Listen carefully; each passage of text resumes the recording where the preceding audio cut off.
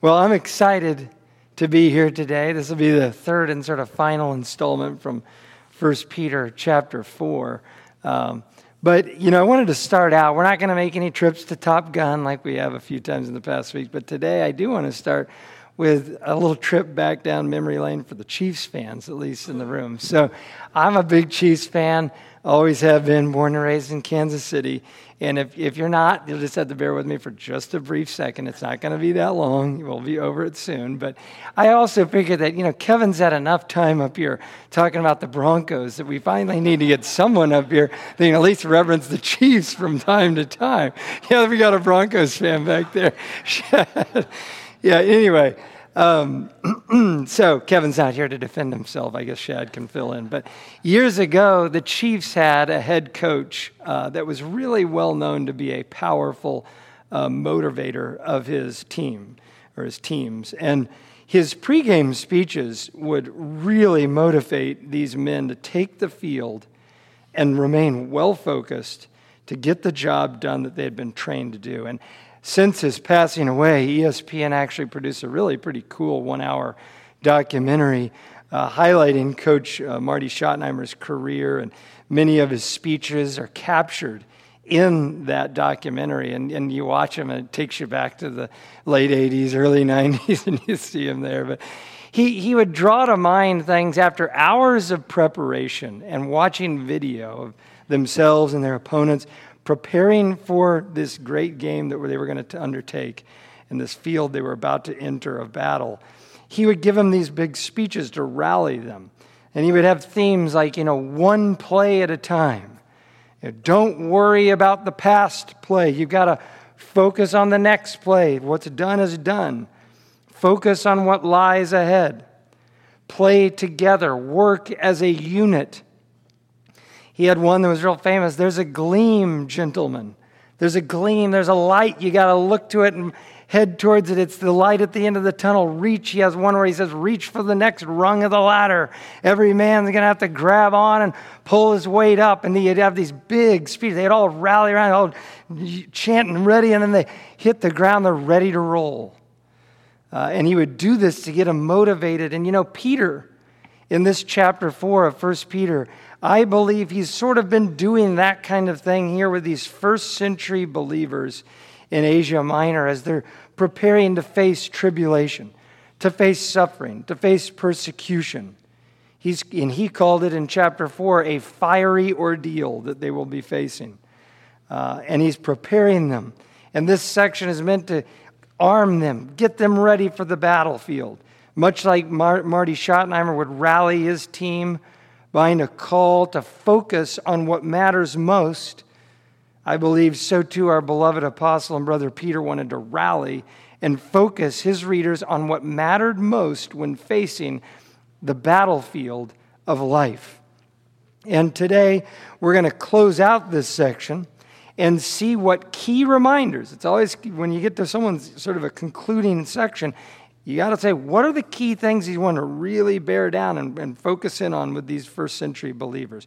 What is he going to leave with them? And I think at first glance, you might be a little surprised by what he says, but I hope as we sort of dive into it, examine a little word by word, we'll see just how critical these elements are, even for us today. So let's stand here as we read 1 Peter 4, verses 7 through 11. The end of all things is near. Therefore, be of sound judgment and sober spirit for the purpose of prayer. Above all, keep fervent in your love for one another, because love covers a multitude of sins. Be hospitable to one another without complaint. As each one has received a special gift, employ it in serving one another as good stewards of the manifold grace of God. Whoever speaks is to do so as one who is speaking the utterances of God. Whoever serves is to do so as one who is serving by the strength which God supplies, so that in all things God may be glorified through Jesus Christ, to whom belongs the glory and dominion forever and ever. Amen. Ask the Lord to speak to your hearts here this morning.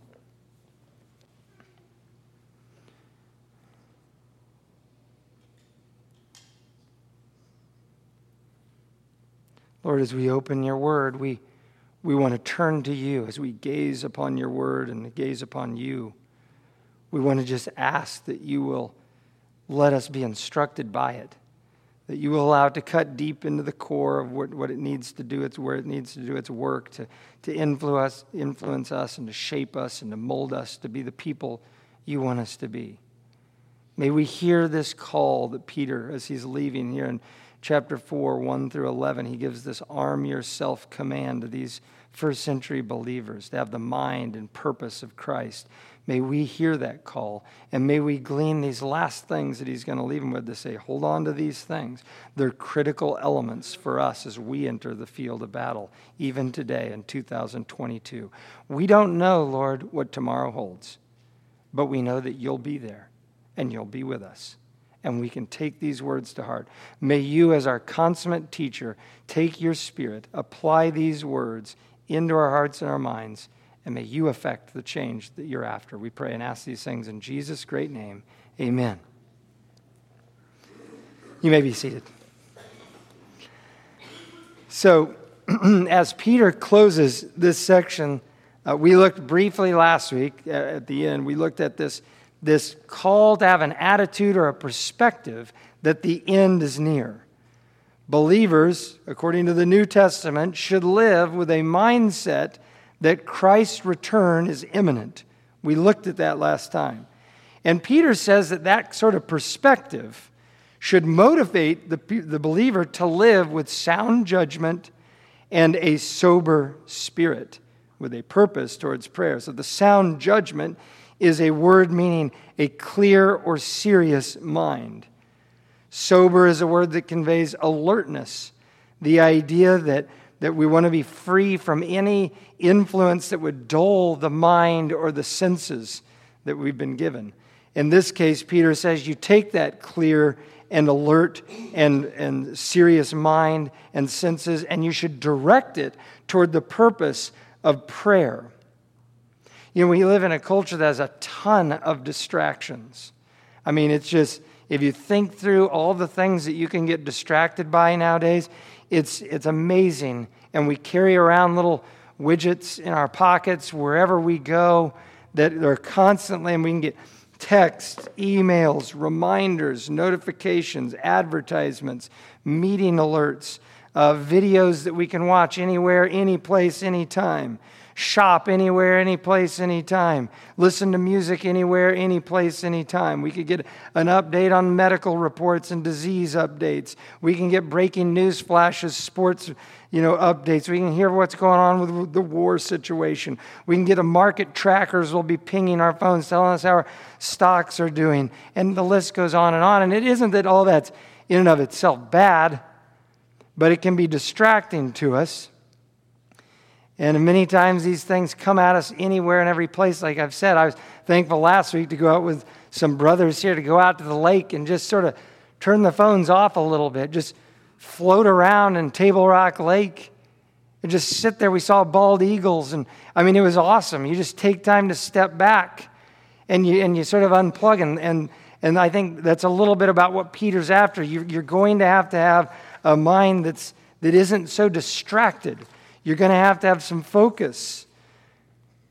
Peter's saying, let's shut down the phones, turn off the TV, disconnect the headphones for just a bit. Have a serious and clear posture of prayer because the end is near, he says. Now, prayer for the believer is not an optional thing. It's a call throughout the New Testament. It's something that Paul says in 1 Thessalonians 5:17, pray without ceasing. This attitude of having this continual communication with God, it's absolutely critical for the believer. It doesn't matter whether I'm at, Nixo Hardware looking at something. Am I asking the Lord about this? Some direction with this, what I'm working on?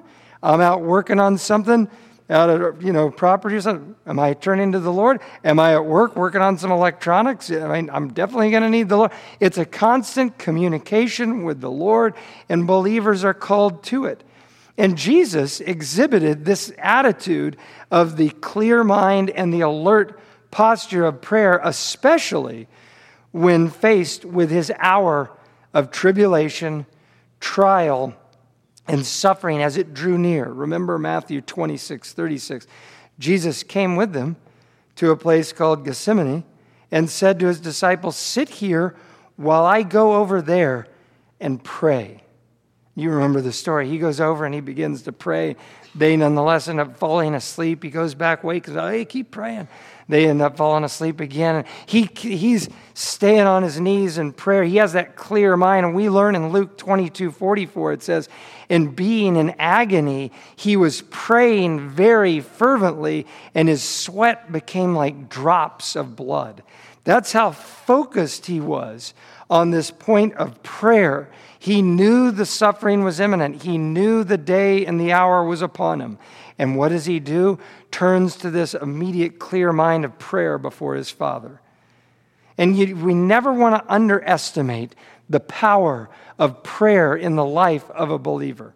Elijah prayed, James says, and it didn't rain, remember? Nehemiah prayed and found favor in the eyes of the king to help move a group back to rebuild the wall. David prayed and strengthened himself in the Lord his God when his men were speaking of stoning him. Daniel prayed to open a door for the restoration of Israel out of captivity. Samson, if you remember, he cried out to the Lord after he had fought this great fight, and the Lord was there to help him in times of need and even had water come up out of the ground to relieve his thirst. Stephen, if you remember, prayed while he was being stoned to death. And what does he get to see? He got to see into the heavens, and he saw Jesus standing beside the Father and looking down, welcoming Stephen into heaven. Hannah prayed, and the womb was open. Prayer is the first line element for the believer armed and ready for the battlefield of life. And Peter, having been witness to the story I just read about Christ, he witnesses. Yeah, he may have dozed off a little bit, but he got to see those drops of blood, the sweat of blood, sweating blood, and the fervent prayer. And he's saying here to these believers, you have that same mind. You have that same purpose, to a call to prayer. Especially when the trials and the pressures are arising. The next item on Peter's punch list, he says, above all, keep fervent in your love for one another, because love covers a multitude of sins. He starts out here, above all. And you have that sort of wording, it's good to say that we need to pay attention to that. The Greek word pro, followed by Greek pos, meaning pro means before, or in front of, or prior to, and pos means every, all, or the whole. So he's saying above everything else, above all, the foremost element in the walk of a believer that is critical when going on to the battlefield, armed and ready. This is the characteristic he points him to, and that's the characteristic of love, agapeo. This attribute of focusing on the good of others, committed to the benefit of others, caring for others, working on behalf of others. That's what's bound up in this word. And Peter says they should keep fervent in this agapeo, or this love for one another. The idea embodied here in this word for keep fervent, it's a really cool thing to look at, because it's a word that elsewhere is translated stretched or extended or reached or reaching. And it's actually used of an athlete straining to the limits of their ability. Incredible thing to see an athlete just giving it everything they have. And Peter says that's the attitude you're going to need when you face these trials. And you'll have to have that attitude of straining and stretching your love for one another. Now, stretching for love can be difficult, especially when the pressures are high. And that is why I believe he puts it before them in this call to these believers undergoing trials. They will need love amongst themselves as they walk through this. Because if you think about it, opting for the alternative situation of being bitter or harsh towards one another, or self-willed and self-focused, That'll become the temptation, especially as the pressure cooker arises. But he says, no, strain and stretch yourself in love. Now, I was thinking about this week and thinking of some times where your love is stretched or strained. And I don't know about you, but this is the time of year where you get out and you take big road trips. It's summer in the United States of America. People take their PTO, they get in the car and they head out on trips. And I love taking big trips. We take some really big trips. And, many times when we set out, we all pack our way into this car and we'll say a prayer as we launch out. And it isn't always some rehearsed prayer. We just ask the Lord to go before us, keep us safe, so on and so forth. Every once in a while, I remember Genesis 45:24. Remember Joseph, after revealing himself to his brothers, gives them all these gifts, sends them back to the land of Canaan with the gifts to get their father and move them back to the land of Goshen. So he sent his brothers away, Joseph did, and as they departed, he said to them, do not quarrel on the journey. And I've always thought that this guy knew. He had lived this stuff out. He knew what it was like to travel through, over the Sinai Peninsula on their way up to Canaan. He knew what his brothers were like. He had traveled with them before. He had faced their wrath before as well. But nonetheless, he's calling them, don't quarrel when you're out on this journey. Now, you would think that on a journey, a family vacation, a road trip, it's jubilation and excitement. And it definitely can be. I'm not saying it's not. But there's also the reality of taking in our family 7 people, loading them into a Honda Pilot, and then setting out on a 10 to sometimes upwards of 16 hours to drive out to Colorado or wherever we're heading. It's a big journey.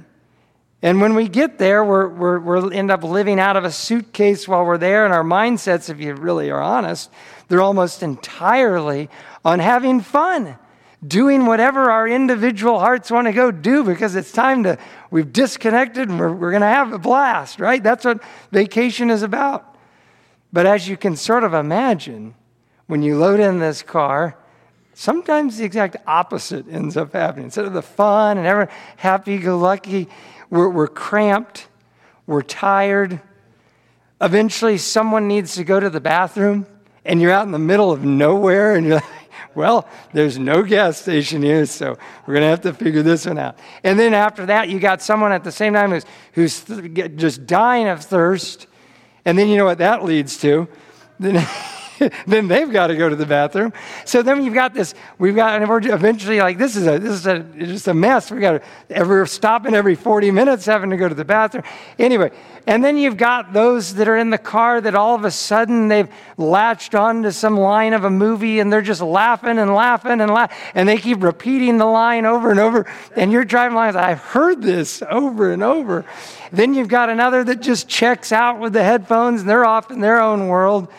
And then you've got someone in the car that's saying, I think we should listen to 80s Christian music. I don't know who that might be. And then you've got others in the car, I don't want to listen to that old stuff. I was happy when we sang Michael W. Smith earlier, the Waymaker song. I was like, yes, Michael W. Smith. But anyway, you've got others that I've heard it 1,000 times. I want to listen to something more modern. You can probably guess who that is.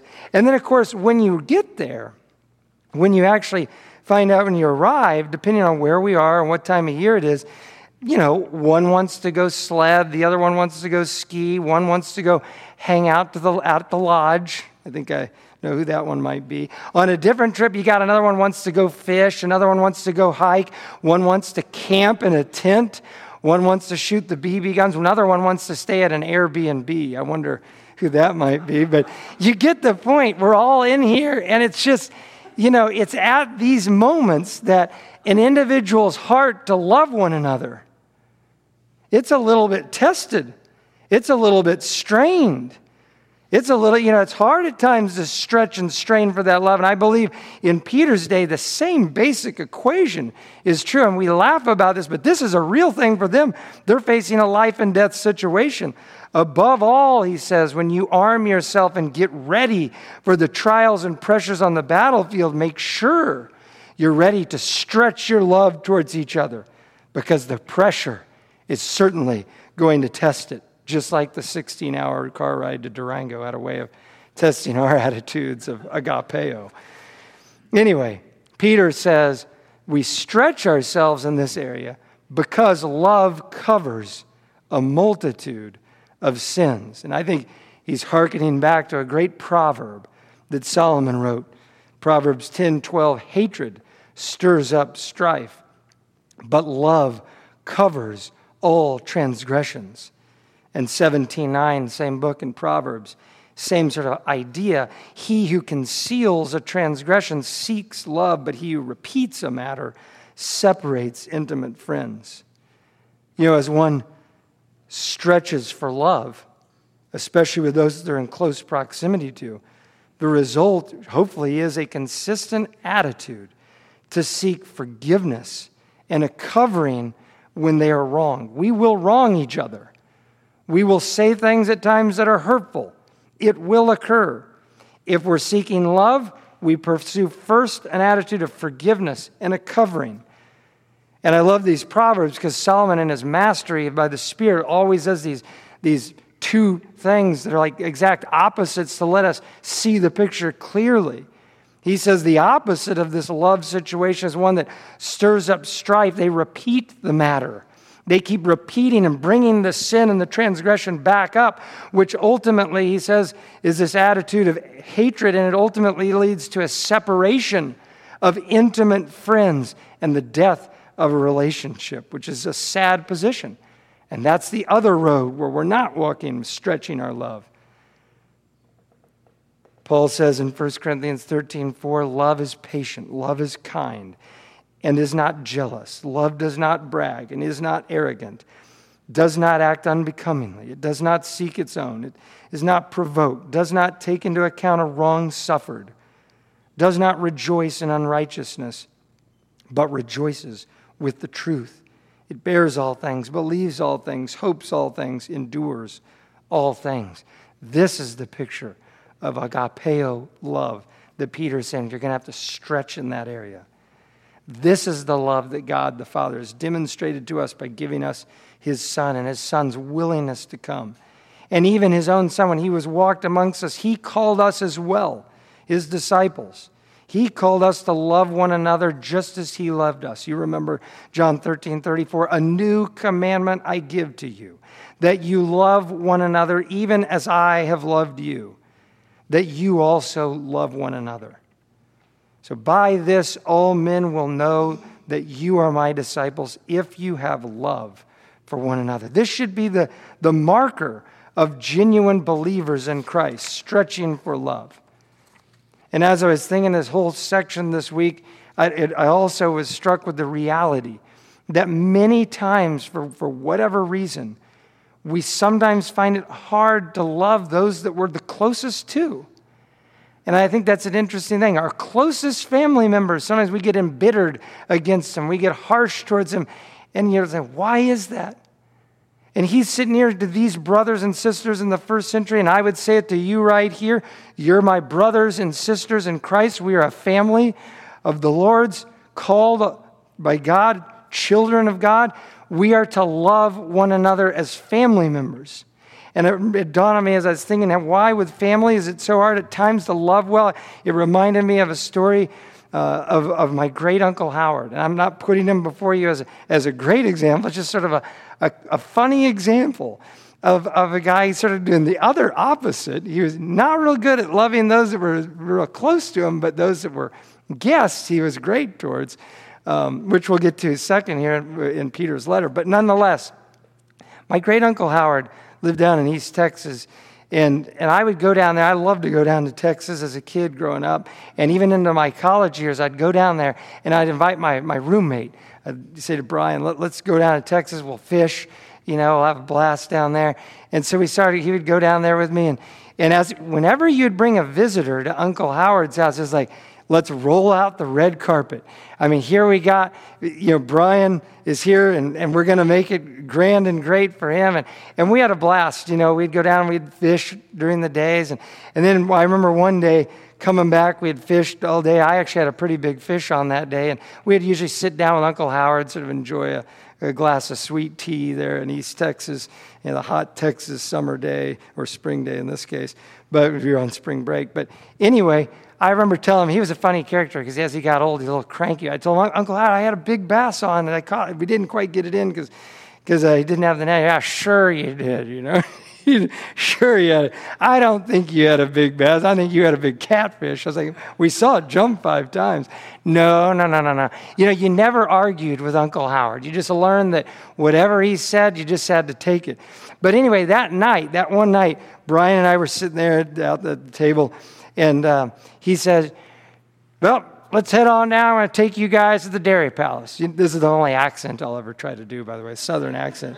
I'm no good at no other impersonation. So I'll take you over to the Dairy Palace. And I said, Uncle Howard, you don't need to take us to the Dairy Palace. You've already done enough opening up your house and everything. He looked right at me and says, Joel, I know I don't have to take you to the Dairy Palace. I want to take you to the Dairy Palace. And then he turned to my friend Brian and he said, come on, Bruce, let's leave this dead weight behind. And he walked out, got in the car. They load me, of course, into the back of the car.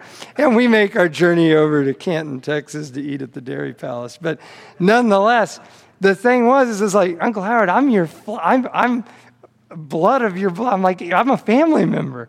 But to him, I was just sort of, oh, you're not the special one here this anymore. We got a new one on the block. But he was great at loving others that were outside the family. But when they were the ones that were closest, I'll say this last thing. He even called the cops on us at a big family reunion once for shooting fireworks. The cop came out and said, they've done no wrong. He's like, but it's dry around here. It's like, anyway, he would, to his own family members, you never knew what he was going to do. But anyway, if we're going to face suffering and tribulation and persecution and pressures on the battlefield, we absolutely must lead with love towards one another. Otherwise, we infight and we attack one another. We fight only for ourselves, and we ultimately end up a house divided, ready to fall. And by the way, the Bible shows us little glimpses of the reality that persecution and suffering has a way at times of upending love and hospitality if we're not careful. Matthew 24:9 in the Olivet Discourse, Jesus says, talking about a great tribulation period, then they will hand you over to tribulation and kill you, and you will be hated by all nations because of my name. And at that time, many will fall away and will betray one another and hate one another. And most people's love will grow cold. Times of pressure have a way of turning things on their heads. And he's saying here in Peter, don't go down that road. Stretch for love. The next thing Peter says is be hospitable to one another without complaint. Hospitable is a compound Greek word, philos, meaning a beloved or dear or friendly, xenos meaning a foreigner or a guest. So in this case, Uncle Howard lived this one out pretty good. He was the philoxenos. He loved the stranger, right? The idea here that Peter's getting across is a genuine love for guests or strangers. And Peter says, by the way, to do this without complaint. He says, no muttering or murmuring or grumbling. And he'd say, what does this have to do with the time of suffering? Well, this is going to be a critical element when times are rough, pressures are high, and suffering is on the line. The willingness to open our homes and welcome others that are in need can be difficult when things are hard outside our doors. Imagine the first century when you're being persecuted. Believers may be killed if they don't bow down and deify Caesar. Some were forced to upend and leave their homes and flee, needing a place to stay, exhibiting philoxenos, this love of strangers or love of guests, the love towards outsiders could be taxing, and yet it would be essential as their hour of pressure would draw near. Last week, I told you about Corrie ten Boom and how her family opened their home up to Jewish folks in the time of World War II being hunted down by the Nazis. And to see the willingness to open their home to strangers, to put their lives on the line, they ended up giving. Like her dad died and her brother died and her sister in prison camp because they were supporting and helping Jews, persecuted Jews. Their normal lives, the Ten Booms, were greatly changed as they housed Jews, and they painstakingly made and continued with the conviction to be hospitable to these people in need, the Jewish people. They lived it out. And I remember a little glimpse of it in an ice storm in 2007. We had attended CCC maybe 2.5, 3 years. I was just sort of getting to know everyone around here and getting to know Kevin. And I remember our power transformer blew. We were without power. House was cold. Some of you guys lived through that and remember that time period. Pretty big roller coaster. But I'll never forget getting a phone call from Kevin Short saying, just wanted to check in, see if you needed anything. If you need a place to warm up, come on over. We're opening up our house. You can swing by anytime. I mean, to reach out to a person that's only been at the church for a couple of years, it isn't like we were lifelong members, like as many of you guys had been at the time, but he did that for us, and it's always stuck in my mind that he called us, and I'll never forget that. And Peter, as he moves us, he's saying, we need to have that open attitude towards those that are guests and even strangers that we don't know that well. Now, Peter closes out here his pregame, his pre-persecution speech, if you will, and he focuses on another awesome reality for each and every believer in Christ that I believe not only did he view it, but God views it as essential when we face trials and tribulations and pressures. He says in 4:10, as each one has received a special gift, employ it in serving one another as good stewards of the manifold grace of God. Starts out, each one has received a gift. This is an awesome reality that every believer in Christ has been bestowed with a special gift from the Lord, whether you know it or not. And Peter calls each believer to employ their gift in serving one another. He uses a Greek verb, diakoneo, which is a word that means to serve, to be a minister and serve others within the body. It's the same word, the noun form, diakonos, is where we get the term deacon. If those have been in church circles most of their lives, you've heard of deacons or deaconesses. That's a person that's been marked out as a special servant in the church. In this case, he's saying, you take your gifts, each individual gift, and you serve. You serve one another. And it's key here to notice, again, the focus is outward. All these calls are an outward focus towards others versus ourselves. Pretty easy in times of pressure to think only of ourselves. I'm thinking I'm out for me, number one, to protect me, to keep myself safe through whatever tribulation that's coming. Here's like it's always outward focus, loving others, hospitable to others, and in here, using our gifts to equip and encourage one another. Peter says this is a stewardship that all of us as believers in Jesus Christ have been entrusted with. This stewardship idea is really pretty cool because it's a Greek word that it talks about a manager of a household. It's a word that would mean this person has been given the oversight role and been given authority to oversee a household and the things that go on in it. But the steward didn't own the house. And that's sort of what's in view here. So we should steward and manage our own individual gifts. Understand that these gifts, these spiritual gifts, they're not our own. They're God's gifts. And as we individually steward these God-given gifts, we collectively, get this now, this is an awesome reality, we collectively demonstrate the manifold, multicolored, multifaceted grace of our God. The many different gifts that are sitting right here with you, all of us here today, demonstrate his multifaceted grace. Paul said it this way in 1 Corinthians 12:4. Now there are varieties of gifts, but the same Spirit. And there are varieties of ministries, and the same Lord. There are varieties of effects, but the same God who works all things in all persons. But to each one is given the manifestation of the Spirit for the common good. Do you know how many varieties are in there? There's a lot of different things, a lot of variety. and yet one Lord, one Spirit for a common purpose. And I want you to get the picture that Peter paints here back in chapter 4.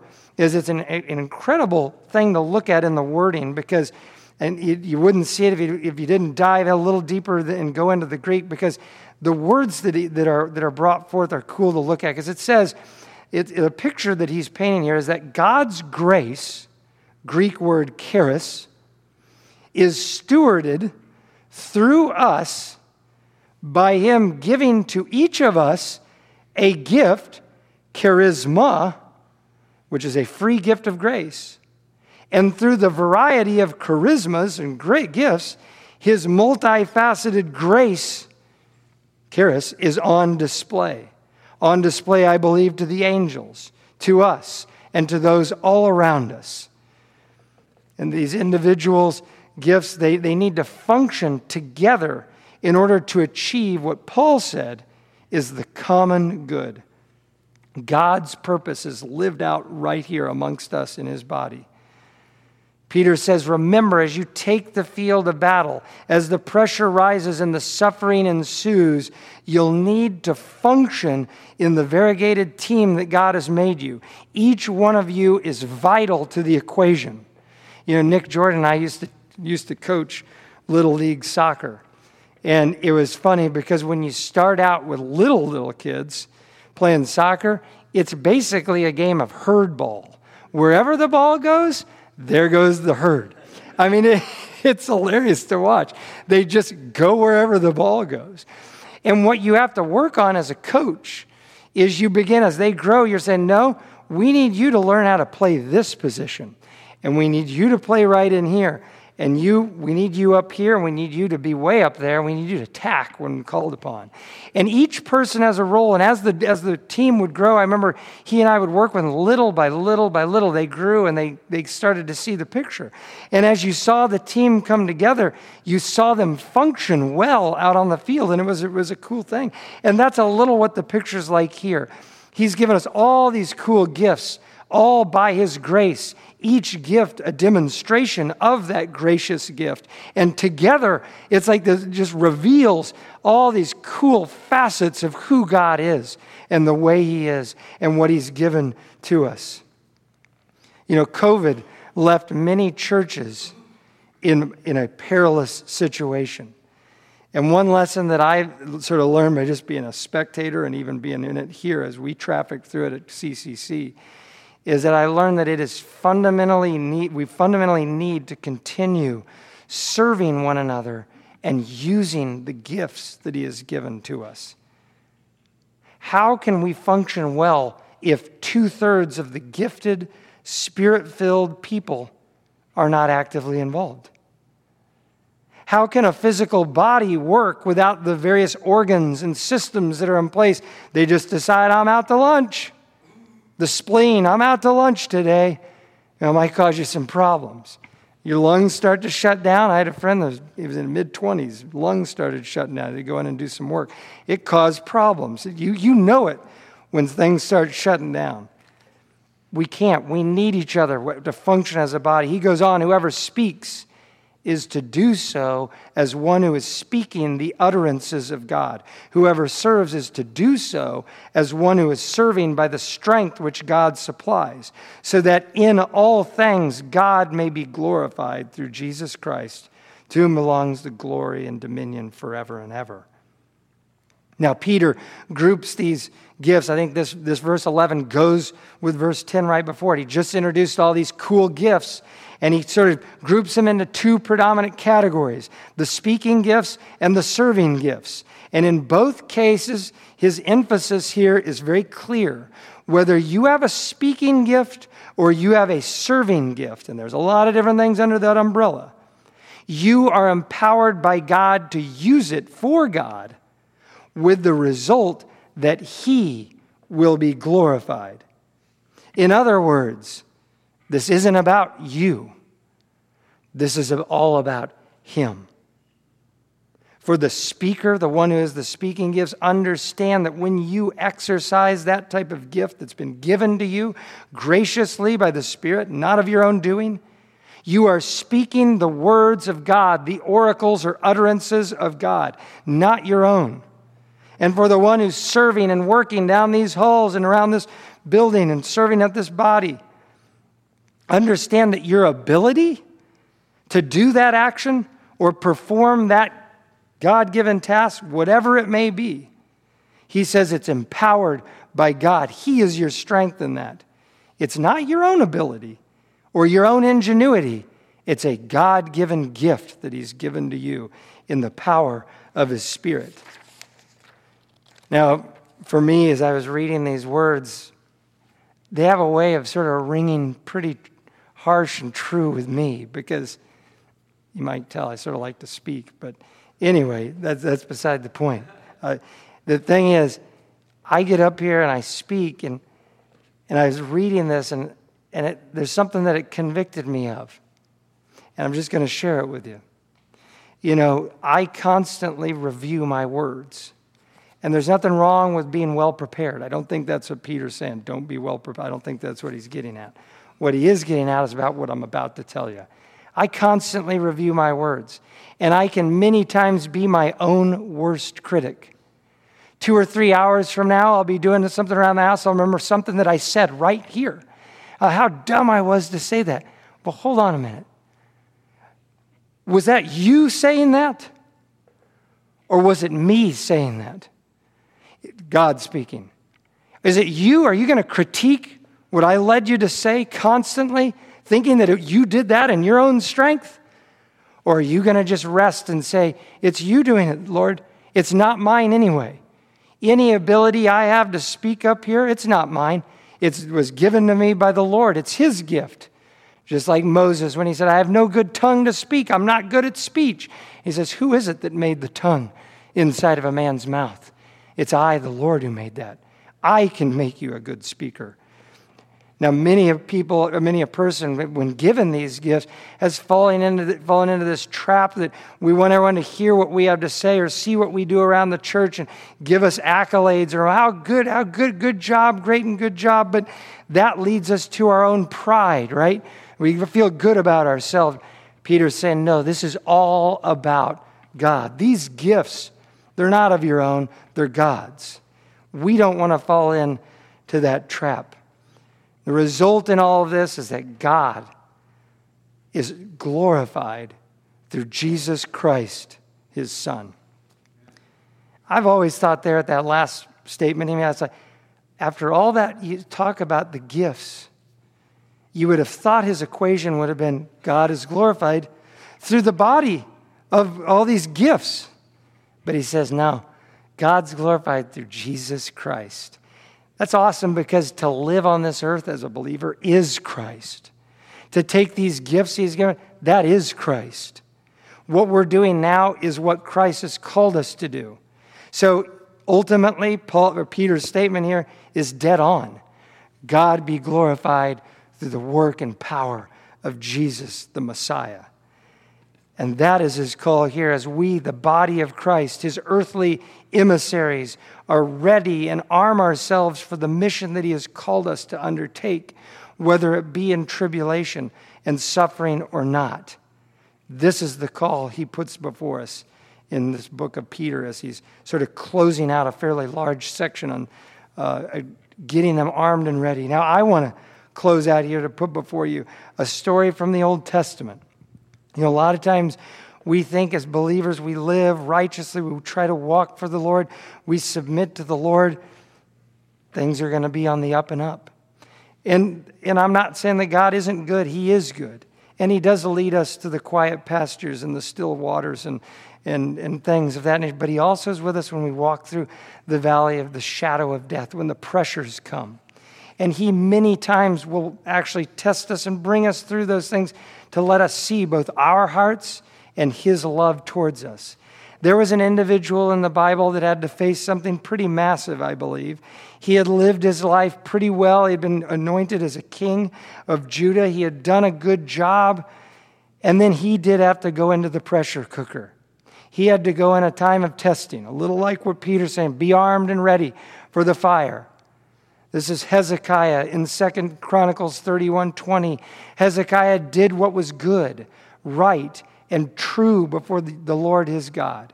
Every work which he began in the service of the house of God in law and in commandment, seeking his God, he did with all of his heart, and he prospered. It's all going to be rosy from here. Well, not quite.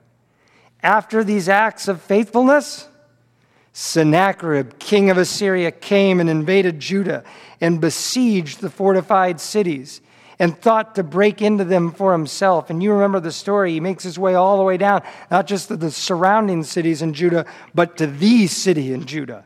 The final holdout, Jerusalem, the capital. And there's Hezekiah with the people. And the Lord has moved him. He's gone out and he's made preparation. He's stopped up the water outside the walls so that when that king Sennacherib got there, he wouldn't have any water for his troops. And he's rallied the troops and he's gathered them, much like Marty Schottenheimer would or like Peter's doing here. And he gathers them together in 32:7. He says to all the people, "Be strong and courageous.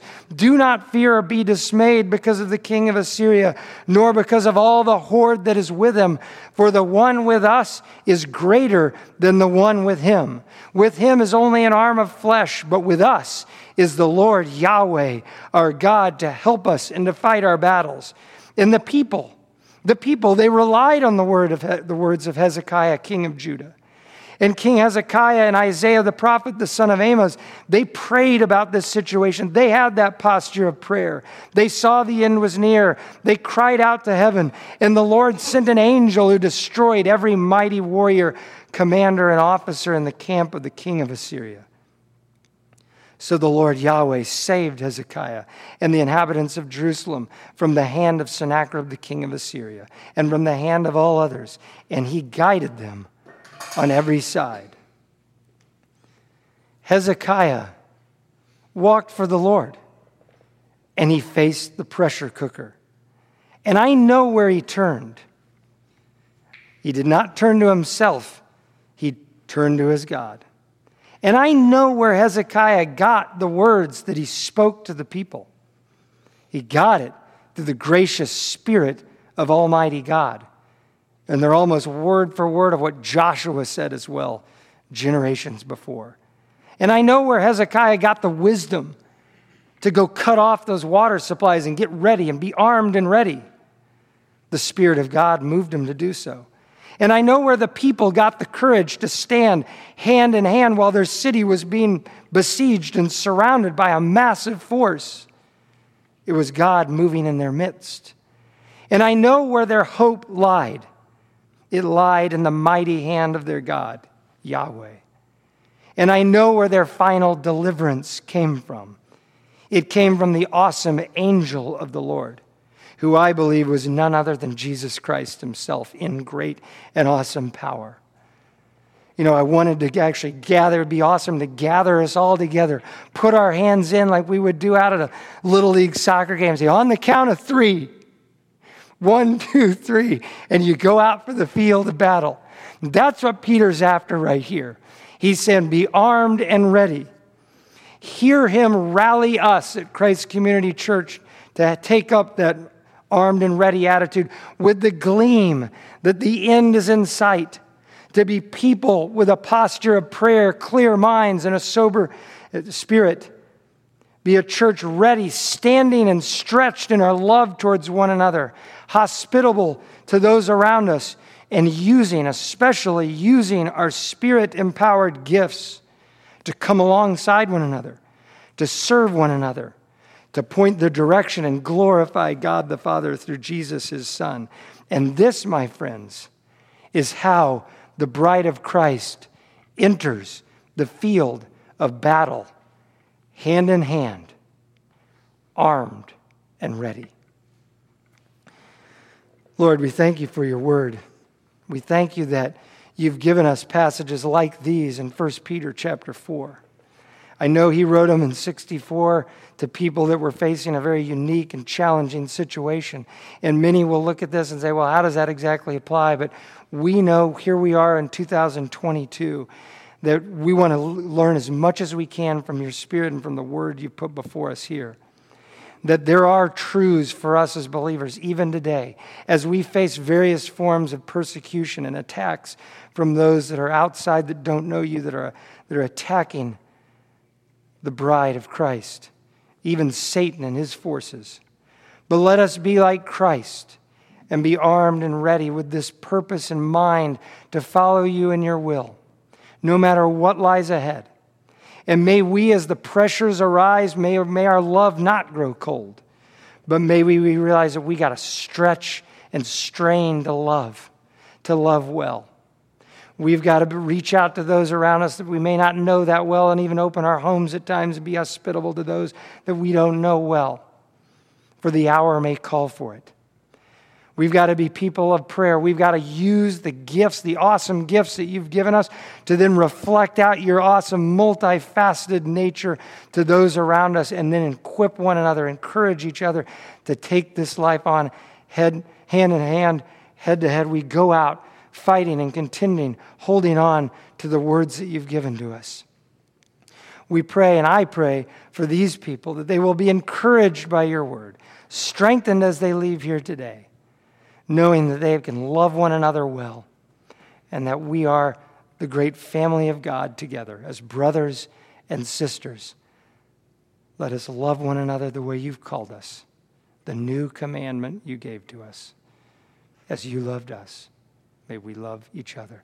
We pray now and ask these awesome things in your great and incredible name, the name of Jesus, Yeshua, our Savior from Nazareth. It's in his name we pray. Amen.